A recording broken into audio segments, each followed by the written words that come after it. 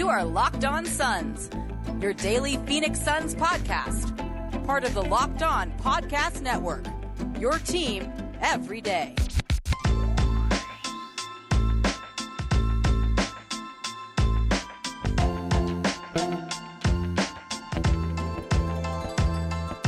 Today's episode of Locked On Phoenix Suns is brought to you by Michelob Ultra.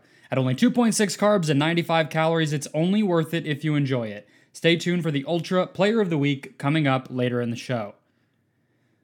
Looking backward, here on today's episode of Locked On Phoenix Suns, we are part of the Locked On Podcast Network, and I am your host, Brendan Clean. I cover the NBA and the Phoenix Suns at Dime Magazine and SB Nation, and you can follow me on Twitter at BrendanClean14. You can also, most importantly, follow our show on Twitter at Locked On PHX Suns, where you can tell me what the Suns' record's going to be on this upcoming road trip. We talked about it with Brandon on Monday. Go check that show out if you have not. But we have a little break in the action. 1 game down, 4 to go on the East Coast trip the Suns are currently on. So I decided to be nice. I want to do more of these episodes as we get to the end of the season because we're going to just have playoff when the time comes. So this show, the idea was something I think a lot of us have been wondering, right? Is this sustainable? Is this a new era? Is this something really tangibly different for the Suns? Because look, we've had a lot of seasons here where, whether it was 2010, 2013, 2005, where it feels like a little bit pie in the sky. It comes and goes, right? And so I think it's worth talking about what has changed, what looks different, what feels different, what is different for these Suns. And that's what I brought on my guest today to do. That is Dave King. He is the managing editor of Bright Side of the Sun. He is also the co-host of the Sun Solar Panel podcast. You can follow him at Dave King NBA on Twitter. So you know the drill. That's what we're going to talk about. We're going to get to James Jones, Monty Williams, Robert Sarver, the roster, Chris Paul, all the reasons that you should be optimistic. And then we're going to get to a verdict. Are the Suns in a new era?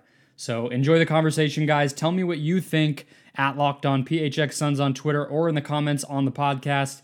And let me know, are the Suns in a new era? Is this for real? And you can listen to Dave and I get into it right now. Dave King of Bright Side of the Sun and the Suns Solar Panel podcast joins me now, talking through this new sort of era in Suns basketball. Dave, I wanted to bring you on as somebody who's written about this team for as long as you have and have seen the waxing and waning of their success. I want to just hear from you since you haven't been on, I don't think, during the season this year. I believe the last time you came on the show was preseason, to just get a sense of how you're feeling this year about the team and how surprised you are, I guess, that they've done so well. Oh, exactly. I mean, we all predicted before this season started that, and thanks for having me on, Brendan, by the way. I listen to your show all the time. When the season started, I mean, most of us, after they acquired Chris Paul, thought they'd be a top 4 seed. So we were pretty optimistic, but this team has exceeded even those optimistic expectations. Yeah, it has. I mean, I feel like James Jones, to me, has earned the benefit of the doubt, even like something as simple as Torrey Craig, right? The fact that has turned out so well. The fact that, in my opinion, he really nailed the end of the bench for this team. E'Twaun Moore, Langston Galloway, just some of those guys who have been able to sacrifice and be positive teammates during this stretch. Like, he just seems to have a nuanced understanding of this stuff, which I don't think is necessarily considered enough. Like, at the time, right? Like, it felt inevitable sort of to a lot of people when James Jones took the job, the vice president job, that he might be coming for Ryan McDonough's gig at some point. But like, that was no sure thing. So I want to go back to that. Just what do you remember thinking when James Jones got that VP gig and then only a short time later became the interim GM? I think it was about 15 months or so after he was hired that he became the GM. What do you remember thinking of what he would be like? Yeah, that was really interesting because when he got brought in as a VP, it was kind of out of the blue. He had just retired from the NBA after having been on LeBron teams. I'm not going to say riding coattails, but because he's clearly shown that he was a leader in that clubhouse, and LeBron needed somebody like that in the locker room, whether he was playing big role or not. So I don't want to say anything like derogatory that way, but James was a bit player for 7 straight years on the Bron finals teams. So he knew what a finals looking team looked like. The questions we had is, can he apply that to anyone but the teams he was on? Can he apply that to other players around the organization, around the association, around the NBA, and say that kind of guy fits on a winning team in a small role? That kind of guy will never fit, in the kind of role we need. And he just went out there, and we didn't know how he was going to be able to apply that to all the other players in the NBA. And he's just blown us away with his ability to do exactly what he said he was going to do. What do you think he's better at than Ryan McDonough that has allowed him to turn this around? Because they're doing different jobs, right? That's like one of the obvious things. I think so. I mean, James was cleaning up, right? He was cleaning up for the failed rebuild. He came in, and as much as none of us really McDonough was cleaning up from the Babby rebuild. Sure. But what I mean is, as much as I'm not trying to give Ryan McDonough too much credit, like it's a heck of a lot easier job to do, to come in and be James Jones and you have Devin Booker. Now you have to keep Devin Booker, right? Yeah. You have to make him happy, but you had the star that you tank for, right? You already had that guy. So in that way, if nothing else, the job was easier. But what do you think has allowed Jones to succeed in so many ways that McDonough wasn't able to?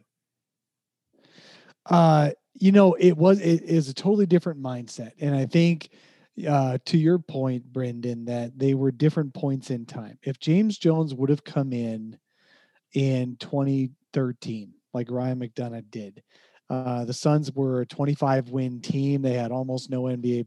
Well, they had a poor NBA roster. We'll just say that. If James Jones had come in at the time, his biggest star would have been Goran Dragic. Now, in hindsight, the Goran Dragic did end up playing like an all-star, certainly in Ryan McDonough's first year. And what McDonough was tasked with is, we've got and going all the way back to this time, I know this, I don't want to put people to sleep here, but back at that time, the Suns had been a late lottery team and picked 13th or 14th, like 6 out of 7 straight years or something like that. It was crazy how Kendall Marshall, Markieff Morris, guys like that, Earl Clark, had been like boom, boom, boom, 3 years in a row. Oh God, these guys are not going to turn this franchise around. So Ryan McDonough came in, to your point, Brendan, and was told to, or he convinced Robert Sarver to tear it all down, go totally low cost, but also start over and lose a lot of games to tank on purpose, because Sam Hinkie was popular at that time, had popularized the tanking era. And Ryan McDonough tried to, go along with that in his own way. He got lucky with Devin Booker. In fact, that Devin Booker was is probably his lowest initial draft pick in a draft of his entire. TJ Warren was also kind of low. He was 14. Mm-hmm. But those two guys were his best picks out of all the picks that he had. But his mandate that he actually sold to Robert Sarver was start over, lose a lot, get high picks. You win that way, you get your stars that way. He just didn't make the right picks. And then he didn't know how to build. Then when he got lucky by trading for an Eric Bledsoe, who profiled like an all-star potential, Goran Dragic, who profiled but like just below all-star level, he didn't know how to build a team around them that he tried to build around them for 3 straight years. Now, he didn't always try to tank. Remember, he tried to sign LeBron James one summer.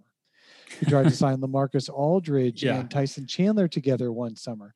He was trying to build a real team for a few years there, for a couple of years there, when he got lucky with the 13-14 team that won 48 games. He did try to build a team around them and failed miserably, where James Jones actually really succeeded. Now, excuse me, you could say that James had more to work with to start. Sure, absolutely. His young star level players had a higher ceiling than Goran Dragic and Eric Bledsoe. But at the time, we weren't sure of that. And Ryan McDonough did nothing to build a good team around those guys to keep them competitive. Yeah. I've always said that 13-14 team was at the end of the day, I mean, we all have a lot of good memories from it. I think that it screwed them up. I think everybody in the building convinced themselves that this thing was going to get over faster than it was and all of that. But Robert Sarver's quote to me that sticks out all this time later after he hired, it was really more in relationship to firing McDonough. It doesn't really reference Jones at all, but in hindsight tells us a lot about what Jones' MO had to be when he came in. And I think part of why he's passed with flying colors. So the quote was, looking back over the last 5 years, I felt we did a good job of going into a rebuilding process, the middle of a rebuilding process, Sarver said. I think Ryan did a good job in a number of areas, assembling draft picks and making trades and helping us get into that process.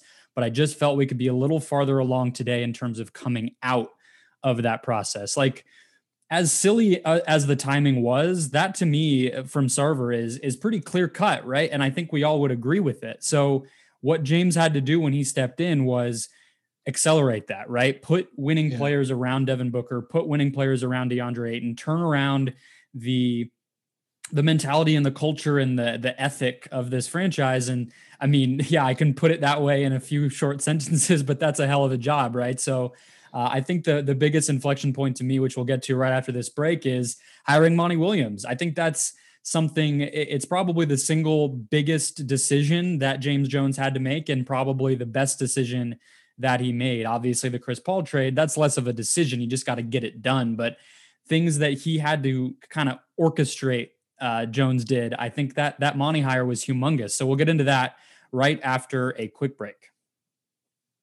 Our Ultra Player of the Week is brought to you by Michelob Ultra, reminding you that it's only worth it if you enjoy it. Pick up a Michelob Ultra the next time you sit down to watch a Suns game. 2.6 carbs, 95 calories, the perfect sipping drink for any game. And the Player of the Week this week is DeAndre Ayton. Of course, who else could it be? DeAndre Ayton has been dominating on both sides of the ball, getting it done, playing confidently. Looks like he gets what the game plan is, gets what his path to domination is, more than he ever has, more than we've ever seen from him. He is riding high, double-doubles every single night, a huge part of winning basketball for the first time consistently in his career, and the Suns are on their way to the number 1 seed, courtesy of those big nights from DeAndre Ayton. Guys, joy creates success in the NBA and in life. Enjoyment isn't the end game, it's the whole game. DeAndre Ayton is showing that. He, whether it's fatherhood or just learning the NBA, he is playing with joy, playing with consistency, and playing with confidence for the first time in a long time. Remember, the question is, that we always have to be asking ourselves, are you happy because you win or do you win because you're happy? The Suns have been the example of what joy can do for a team all season long. DeAndre Ayton, just the latest example of it. Back here with Dave King, tracing the recent history of the Suns, talking, is this a new era for the Suns? And Dave, I feel like that Monty hire, like we might one day talk about that as similar to the Barkley trade or the Nash trade, these franchise-changing things. And maybe it'll get lost in the shuffle. Maybe we'll look at it in terms of the Chris Paul trade. But I don't think that stuff happens without Monty Williams. And so, I mean, another thing that I think is so easy to forget because of how much good has come since, but that was no sure thing. He got criticized for firing Igor Kokoshkov because people said he waited too long, right? So, why do you think in all these years later, a couple years later, that Monty chose the Suns, and how do you kind of evaluate his performance? I mean, pretty clearly good, but I'd love to hear your thoughts on it. That's all still a mystery, isn't it? Yeah. I mean, it's just a mystery to this day. Even people who followed, and I mean, we've talked to Marnie between you and I, 6 months a year for the past 2 years, right? And so many media, and he's been asked this question: why did you choose the Suns? And he gave all the right answers, but none of us really knows exactly why Monty chose the Suns. He might have seen a higher ceiling, a little bit more freedom to be, out. Maybe he didn't want to be in Hollywood with the Lakers. The timing was perfect for Monty to be a coach again. He had his grieving time from losing his wife. He was ready to get back in. He'd been a year actually on the sidelines in Philadelphia. He wanted a job. There were 2 or 3 open at the time he was looking, and he chose the Suns over the Lakers. Not 100% sure, but as a homer, I certainly agree that he should have picked the Suns over the Lakers. And we're very lucky that he did so. And James Jones, I would assume, was the one who sold him on, hey, look, we're going to get this thing right. And I need you, Monty Williams, in the same way that James Jones brought Langston Galloway in this year. I feel like that's probably the way he brought Monty Williams in a year and a half ago, which is, we got to do this right. We got to build the right culture. I need you to help me build this culture. I need you to be a great representative, and the two of us to make this happen and make this real. And we've got a young star in Devin Booker, and there's someone to build around. And we've got the draft picks with DeAndre Ayton and Mikal Bridges had just finished their rookie year. So you had the core. So there was a lot of things to sell Monty on at the time. And I think the timing of Monty wanting a job at that moment was perfect. And I think James Jones said all the right things to him and then proved it and lived up to it. Look, the thing with James Jones is he has always told us exactly what he was going to do. And then he's always gone on and done it. Except that he pretends to not like trades, but he loves trades. Well, he did say, you're right. I remember the first, I do annual, until this past year, annual Brightside Nights, where I raise money to send kids to Suns games. And it's really fun. And that always gets me an in to get an exclusive interview with the GM at the time. So I did Ryan for a few years. And then James Jones came in and sat in on those interviews. And I've done 2 with him now, one when he was just the interim, and one when he was the full GM. And both times he said what he was going to do. The first year, I'm not going to have an 18-year-old point guard next year. I'll tell you that. Next thing we see Ricky Rubio, and then, the year after that, he said that he was going to bring in young prime vets, and that's exactly what he did in that year. So James has always been right on what he said he was going to do, and then he did it, which is not as usual, as common, as easy as it might sound. No, it's not. I mean, that's the thing, is like, I think that was why it was taken with a grain of salt, and why I was saying at the top of the show that it's almost easy to forget that it was an untraditional hire. This guy had no experience, right? It still kind of breaks my brain that that it's gone so well. But to go back to Monty for a second and that hire, because I think, again, so much of this only comes together if you have a coach that earns the trust. And this will bring me to a few of the small ways that I think Robert Sarver has changed, and we'll talk about him too. But I did a little bit of digging last summer when the Suns were in the bubble, reporting wise, about why Monty chose the Suns, because I felt like it was a good time to revisit, because people aren't going to talk when it first happens. But the four factors that I was told were management, fit, players, and family. So I think we'll talk about the players in the last segment. I think it really is genuinely true. You talk about saying exactly what you're going to do. From the beginning, Monty has said that he wanted to coach Devin Booker, and I don't think he was BSing us. I think that genuinely drove him here in a big way. We talked about it with like, KD loves Devin Booker, or all these superstar players have respect for Booker. I don't feel like we realized that Monty was an example of that too. And then obviously family, like, this is a great place to raise a family. We know Monty's huge on that. I don't think that's the number one reason, but I don't think it can be overlooked. And then, management and fit in an organization. I think that goes back to James Jones, right? He knew he could feel comfortable, whether it was through their previous relationship in Portland or just whatever the vibe was that he felt when he came in and interviewed. I think Monty knew that this is a place he could succeed. And, the Lakers were really chaotic at that time, right? It wasn't the championship Lakers. It was, can we get Anthony Davis? It was, what's going on with the ownership group? Why won't Magic stop giving interviews? It's all that. So that's what he was going to be walking into. And I actually think that that's it's crazy to think, but the Suns were more stable at that time in their own way. They presented them a clearer path, build a team that's already young to a winner. That's a hard job, but it's pretty clear what the gig was going to be, right? And so I think Monty saw that, and that really appealed to him. And then, obviously he's done an amazing job doing it. Oh, he's done an amazing job. So yeah, so if we get past how did James Jones turn out to be so good, we have no clue.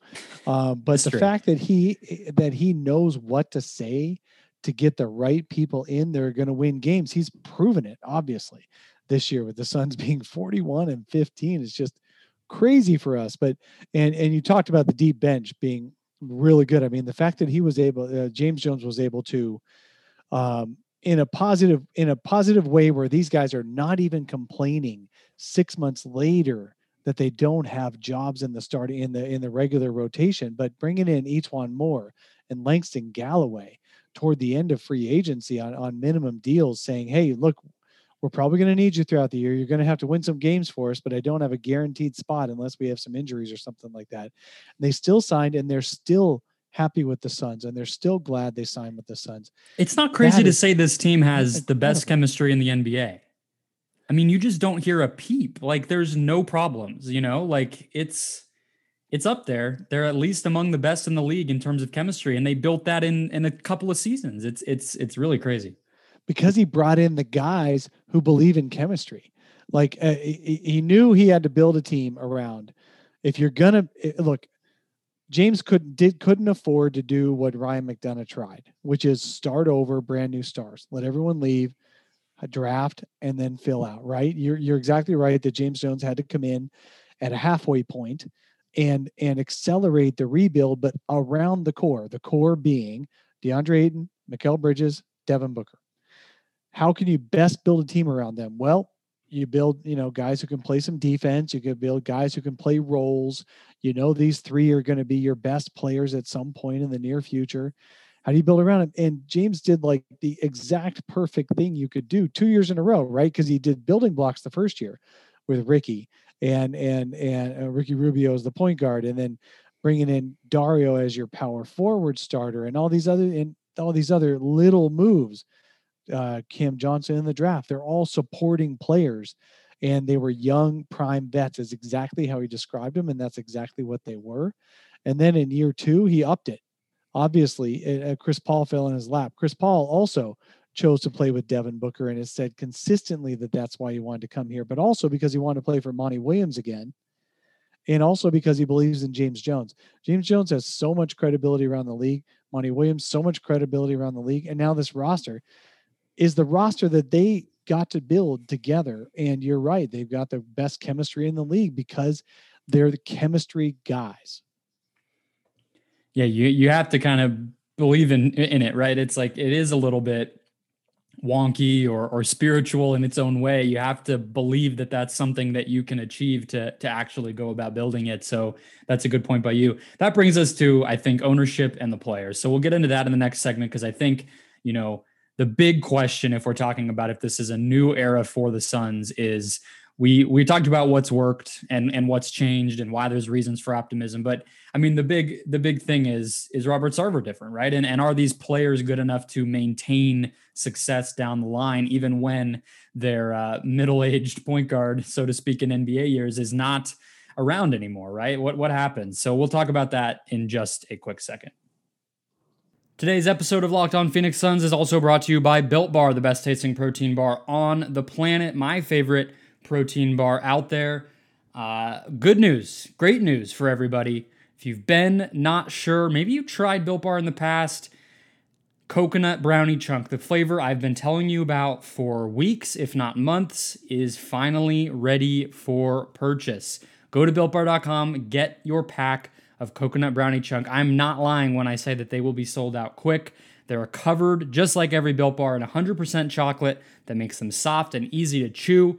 Perfect for any diet, or if you just like to know what you put in your body. You like to keep calories low, keep sugar low. Built Bar is perfect for it, and the coconut brownie chunk is perhaps their most delicious flavor.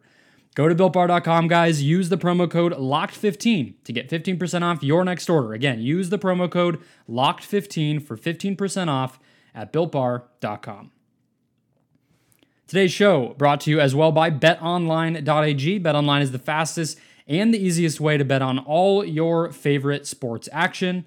Today's BetOnline bet of the day comes at you with a local twist. Arizona Cardinals 2021 total wins over under. It's dicey, guys. It's actually a really good line. It's 8.5. And I think that's right where it should be. But I'm hitting the over. DeAndre Hopkins, James Conner, defense looks a little more deep and ready to win. I really like this team, guys. They were pretty close to hitting that last year, and you get plus 100 odds on the over. I like it. Hit it. Feel good because it might get a little better. If they can add stuff in the draft, if Kyler starts getting some hype preseason, it's not going to stay there for long. We might see that number creep up, and you'll regret missing out. BetOnline has you covered for all of this type of stuff. News, scores, and odds, real-time updated props, everything that you can imagine. It's the best way to place a bet, and best of all, it is free to sign up. So head to the website, betonline.ag, or use your mobile device, make an account today, and receive a 50% welcome bonus on your first deposit when you use the promo code LOCKEDON. Again, head to betonline.ag or download their mobile app, make an account, use the promo code LOCKEDON when you make your first deposit, and you'll get a 50% welcome bonus. BetOnline, your online sportsbook experts. Okay, we're talking about Robert Sarver and this Suns roster now. We hit James Jones, we hit Monty Williams, why that has worked so well, why there's promise for the future there. I think those are the two biggest reasons, Dave. But when we talk about the players and the ownership, I think they kind of go hand in hand because to me, another big scare looming over the Suns, if we rewind to that October 2018 time, was every other month there's a new, Devin Booker in the news, he should leave, Stephen A. Smith, whoever it is, doing a rant that Booker needs to get his way out of here. And that's gone away, right? But the reason it kind of feels connected for Kuzma and a pick. For Kyle Kuzma and a pick, yeah. Or going to Minnesota, of all places, which is a terribly run franchise. That and turned a bad, out exactly team. as I expected it to turn out, by the way. Yeah, they're bad. What a surprise. They've been bad for 20 years. But yeah. But it's connected to Sarver to me because, that relationship and that respect, that mutual respect is probably the fulcrum of most NBA teams these days. Do you have stable ownership that has earned the trust of your star player? And that kind of, pushes you along. So I think we're at a good place there. What do you make of Sarver? Because to me, it's like not hearing anything in it with an owner is the thing you shoot for. And well, we haven't heard anything from Sarver lately. Oh man, he is a special case, isn't he? I still don't know quite what to make of Robert Sarver because he's not the most affable guy, right? We've seen him, you and I have seen him around the arena for years, and he rarely speaks to schlubs like us. He just doesn't want it unless he's crowing about something or correcting you on something that you did wrong, which he's done, or at least he doesn't like the way it's characterized. And I've talked to him a few times related to that kind of thing. And there's one time he came into Crow to the whole media room, but that's about it. That's about the only conversations I've had with him. So I'm as confused about Robert Sarver, the person, as most people are that don't know him.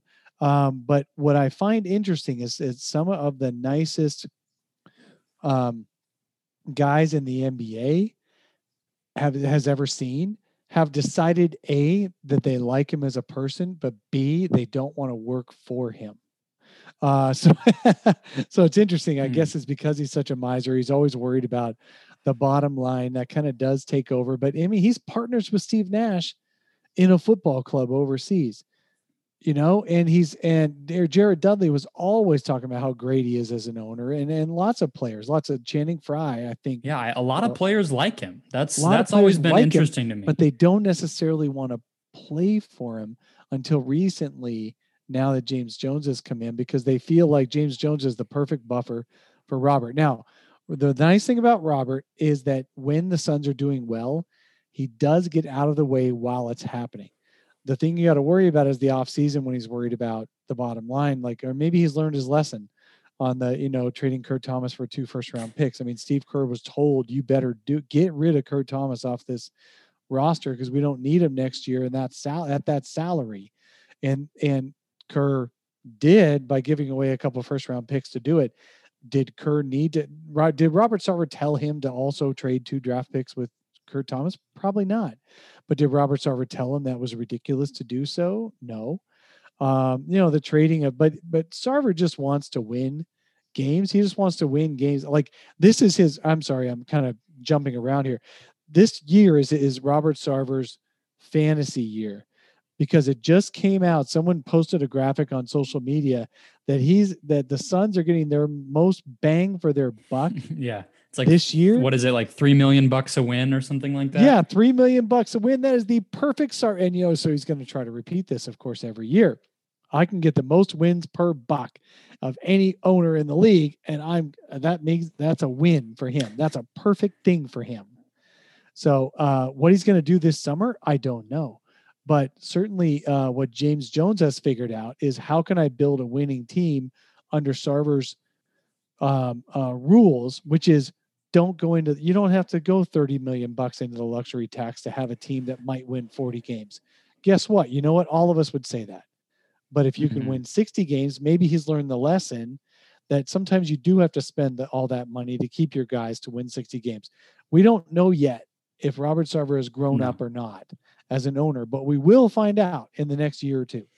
Well, there's already some clues. So let me lay out the two sides. So I think on the positive, evidence that he's empowering the new brain trust, which, as you said, hasn't always been the lacking part. It's what happens when something goes wrong, or what happens when a disagreement appears. And I think the management aspect is where he goes wrong, not the spending or empowering, right? So we've seen that stuff going well so far. The Suns have a full and a pretty good star-studded type of coaching staff, right? Monty pretty clearly has been empowered to hire whoever he wants to fill out his staff. Last summer, he had a bunch of guys. This summer, he was allowed to go back out, even with the pandemic and the recession and everything, to go do that. James Jones, I think, has, in his own way, he's been able to spend over the cap. He's been able to use the different salary cap mechanisms, the exceptions, and all these things we saw that Ryan McDonough consistently did not use. Tyshawn Alexander's been on a 2-way all year.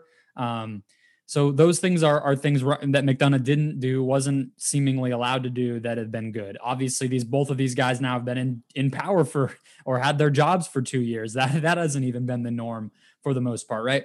But then on the negative, we obviously saw tons of layoffs last year. We saw the selling of the G League team, right?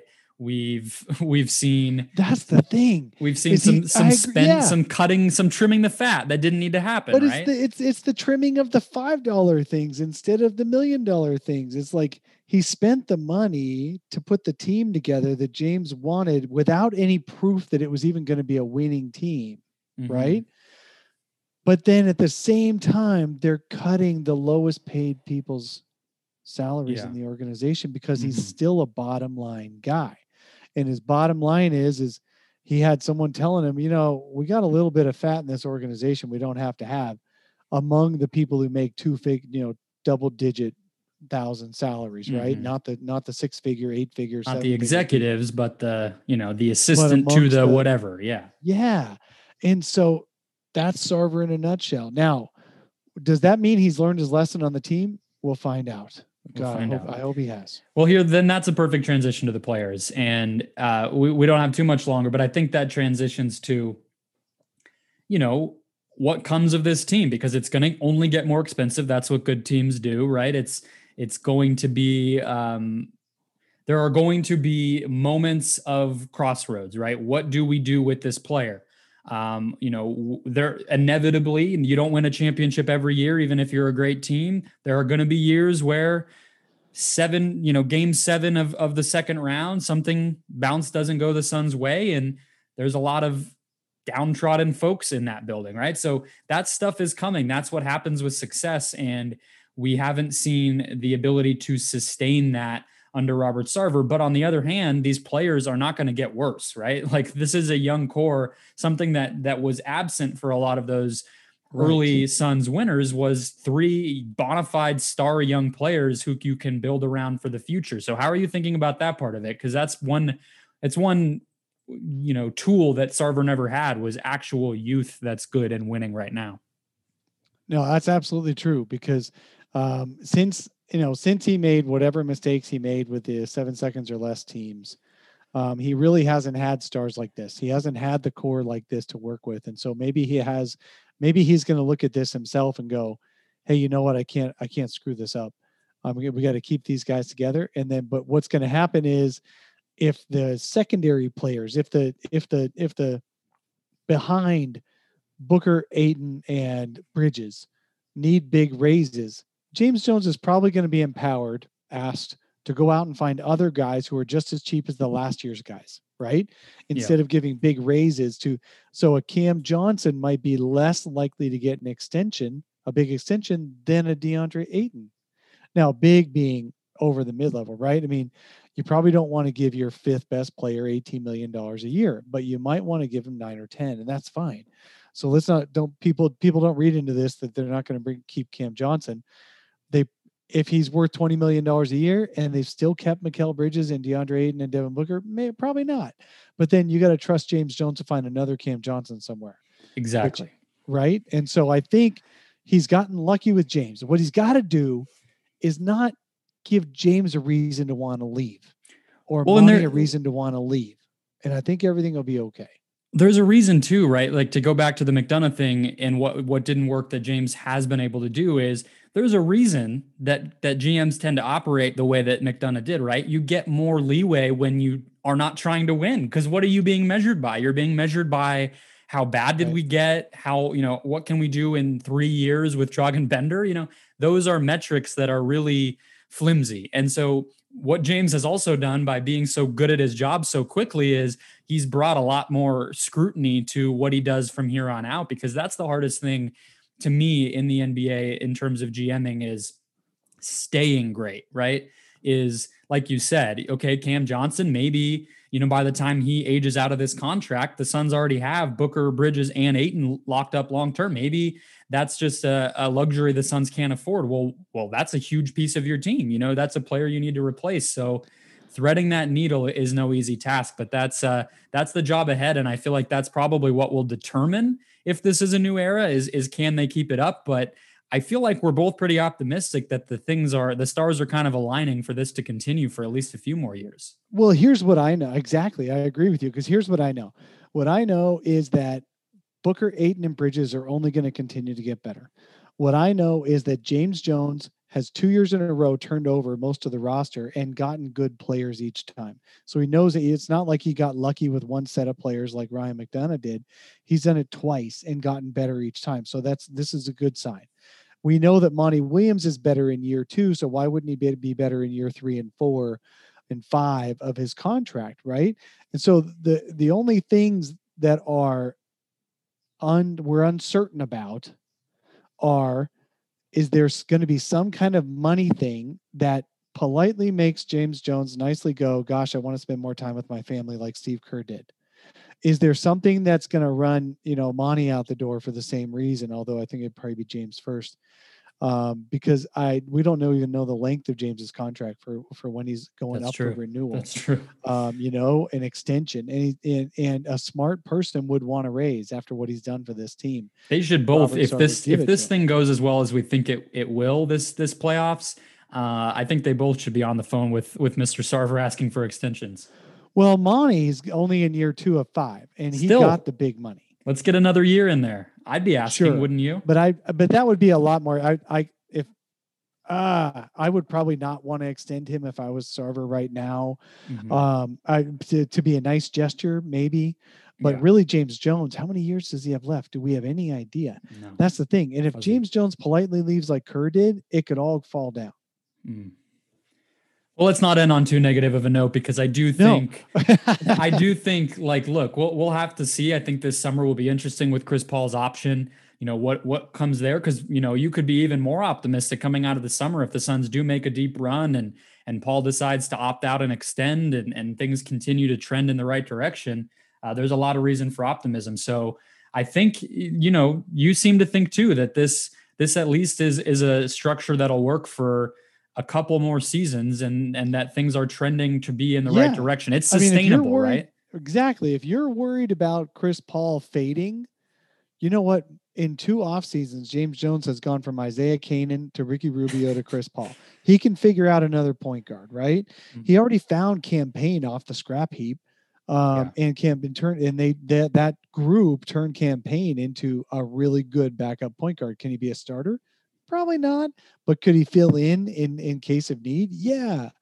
But I don't put it past James Jones finding another really great point guard to pair with these guys. So I'm not worried about the roster being kept together as long as the core is there and as long as James and Monty are there. Yeah, agreed. James, too, in his public comments, does not seem to be sweating it too much. I think he realizes, hey, I got a Hall of Fame point guard right now. It doesn't look like he's slowing down anytime soon, so I'm not going to sweat that at all. But yeah, let's keep the good times rolling, guys. Enjoy the game tonight. This will be going up Wednesday, so we have the Sixers tonight. I will be with you as soon as the buzzer hits to break down whatever happens. Hope you're still flying high off of the Bucks win. That was one of my favorite games of the year. And thanks for joining us, Dave. Hey, thank you for having me on, Brendan.